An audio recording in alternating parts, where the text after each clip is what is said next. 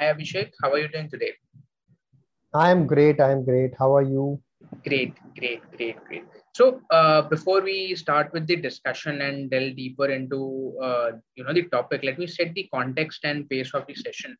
So, today we'll be talking about Web 3.0 and digital assets, right? So, how we are evolving into a new world, right? So, today we have Mr. Abhishek Singh, who is the co-founder and CMO at Acknowledger, right? So before we start the discussion, I'm curious to know more about your journey, and if you can shed some light over there, it will be Great. Yeah, I think I have been into entrepreneurship from last 12 years now.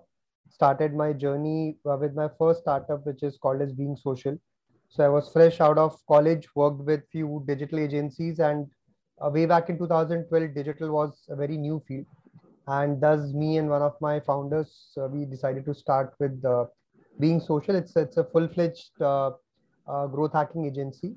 Then in 2020, when during the lockdown, I got introduced to Bitcoin, and this is the first time I started, learning about it, understanding it, and then I met my other founder, Yash and Kuntal, and that's how we decided to go with Acknowledger, which is the product which we launched last year in 2021. We raised a good amount of funding of around 1.8 million US dollars. The token is currently trading in market.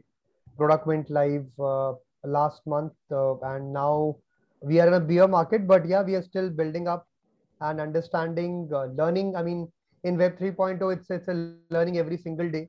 So yeah, I mean that has been my journey so far, so good. correct. Interesting bit. And one thing to notice over there is that you have been into entrepreneurial journey. You started right away from college, or how does it go? Yes. So I come from. I mean, a lot of people might not know, but I am not from a technical background. My graduation has been into hotel management. I worked with hotels for 2 years. Then I did my master's in advertising and communication. Then I worked with agencies, and then I got into it. So yeah, I mean, after I did my master's, probably around a year or two, I worked with few companies, but then I decided to move fast and start my own. Interesting. Right. So let me, throw first question at you, right? So can you give an overview of the industry size and what are the market dynamics that come into play when we talk about the industry? Sure. So I will not put a specific number to it because see today if I see it is a $945 billion industry. When I talk about Web 3.0, 3 months back it was $3 billion industry, and probably tomorrow the numbers will change. But the underlying thought is that it's an industry which is rapidly growing. Every single day there are new projects which are coming in. Every single day there is a lot of interesting talent which is coming into this industry. When I talk about dynamics, what I would like to say is look at what internet was probably 20 years back. When we used to learn only Yahoo, we only used to know maybe a broadband connection.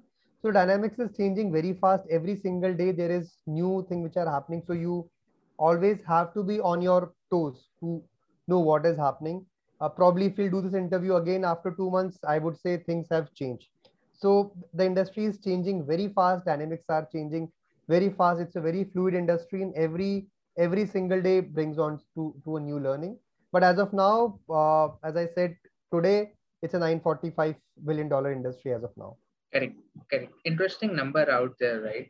And so, how mature is the Indian market when we compare it to the rest of the world or, the developed countries out there? So I would say in terms of maturity level across the world, it's not a very mature market, and it's an interesting fact that India's adoption to Web 3.0, Metaverse, NFT is very fast. India has always been a leader in adoption to Web 2.0 as well.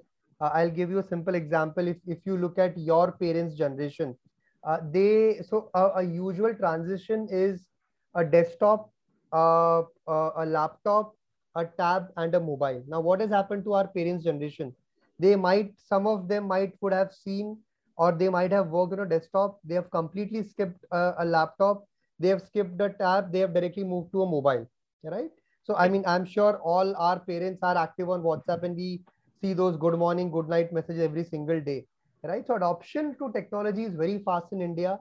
It's growing very fast. In fact, one of the biggest companies, which is called as Polygon, which is one of the top 10, I would say top 10 leaders in the market, comes from Indians. So yes, Indians are very fast adoption, and I am sure that in next 5 years we will lead Web 3.0 as well. So I'm very optimistic about it. Correct. Interesting fact you told right there, right? So, what are the key driving factors for Web 3.0 digital asset industry in India, right? So there must be several factors, but if you can highlight some of them. So I would start with positive factors, then I'll talk about negative factors. Because if you look at any industry, you should look at both the angles. So I would say from a positive angle, one is India is a very young population. So most of the population is under 35. So adoption is very fast. Second is in terms of we as a country are not scared of technology.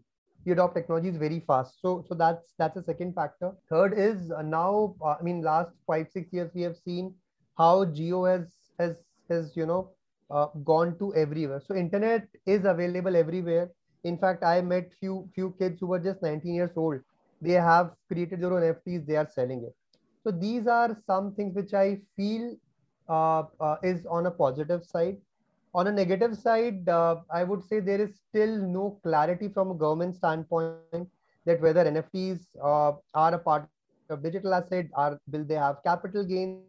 There's no clarity. Second, I think again, from a society point of view, a lot of people still say Web 3.0 blockchain is equal to crypto. So that perception is still there, and crypto is equal to gambling. So this is the perception which is still in society, which is changing slowly. But I think that there's a long way to change that, and then get into the bigger, so that we also understand that what is the perception.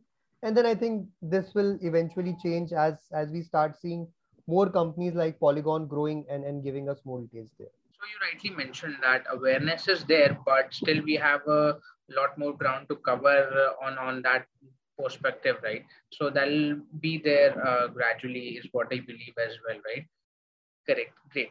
So, that brings me to my next question. Like, what are the key challenges which are faced by consumers and companies like you? Okay. Okay. So first, let me answer the question from a consumer point of view. So consumer, as I said, because government is not clear, consumers are not clear. In fact, on 1st of July, I mean, government has levied a tax of around 1% TDS. And suddenly from 1st of July, if you see the total value which was getting transactioned every day, it has suddenly dropped. So consumers are not aware what to do, and how to do it. Second is there is a lack of transparency, at least in India as of now. A lot of exchanges, lot of projects, people don't know what they are doing. They're still into market. So that's, I think, number two. And third, which I already spoke about, that there's still a stigma of crypto, Web 3.0, blockchain. People are still not aware about it. From a business point of view, I would say again, government is one. Two is lack of talent in India. So it was easy to get talent in Web 2.0, Web 3.0, since it is a very new field. There's a lack of talent. There is a lot of FUD, and I think because of pandemic, people started working from home. So getting that right talent at the right time is also a very big challenge for us. In fact, we have been looking for good people who come from Web 3.0 background. So if somebody is listening to this interview, and if you really are interested, please do ping us. We would like to have a chat with you. And third, I think a lot of Indian talent. In fact, 70% of people whom I know who are the founders, they have moved out of India because of the taxation policies, because of no clarity.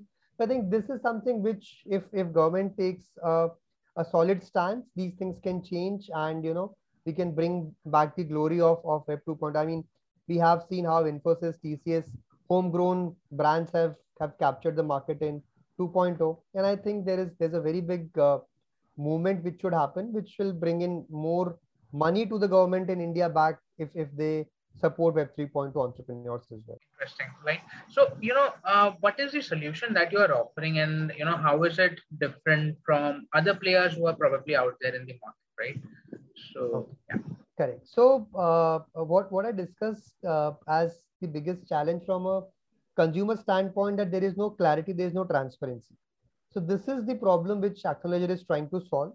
What we are doing is we are creating, look at it from an angle of maybe what Google did in Web 2.0. So we are trying to say, solve the same problem. We are creating a search engine in which all your NFTs, all your metaverses are listed. You can go there, you can search for them, you can find out which is the best NFT for you, how many times it has been transitioned, how many times it has been transactioned, what is the cost value, which chain is it.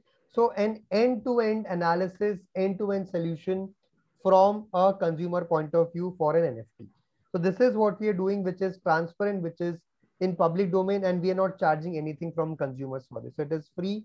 It is a free service for anybody who wants to know about NFTs, about metaverses.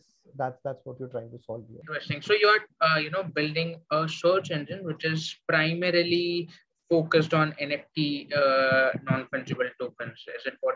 Right? Correct. NFTs and metaverses both. Correct. Interesting, right? So, I'm sure, since the inception, there might have been several contributions that you might have made to the industry, right? So if you can highlight one or two of them. So UCNS is the contribution which we have made for the industry. It is called as Unique Content Numbering System, which is just to simplifying things for you. You are a content creator. Everybody's a content creator these days. Now what happens is let's say you upload this content on YouTube. I download it and I upload it back on YouTube. YouTube would be able to track that and it will flag that content, right? It will no, I mean that's the simplest system. But let's say if I download this content, I convert into a podcast and I upload it on my own channel. Now podcast won't be able to judge that where it has been taken. If I download this content, upload it on Facebook, upload it on Vimeo, nobody can track me. So as a content creator, if you are creating amazing content now, whether it is in a format of let's say a video, or audio, or image, or anything, you don't have any control once it goes out in market. So what we are creating is, to simplify things, we are creating an insurance system. For example, you have created this content, you put it on, you take a UCNS number for it, which is exactly like how you, for every book, there's something called as ISBN number, right? So in the same format, every content you can take a UCNS number, and if anybody copies it, you will get to know, and then you can claim that content. So it's a very simple insurance for the content which you're creating. You might be making millions of it, but it's a small amount which insures your content so that nobody can take it from you. So that's one of our biggest contribution which we are creating for the industry. Interesting bit right there, because as we know that creator economy is something which is rapidly growing, and over the period of last, I would say, let's say 12 or 24 months, it has grown tremendously across the world, right? So that's quite interesting, but you mentioned over there, right? So what was the impact of COVID on this industry, right? I'm sure it impacted a lot in other industries. So I would like to know more about this particular industry. So yes, COVID had a very big impact initially, but I think post COVID, two things have become very clear. One is from a consumer side, that people have understood the value of their real possession, so they don't want to keep too much of positions, whether it is in a physical format. So the growth of NFTs has gone too much. Second is the amount of time we've started spending in front of our computer, in front of our screens. So what is bringing is, this is also bringing a lot of I would say perception towards metaverse.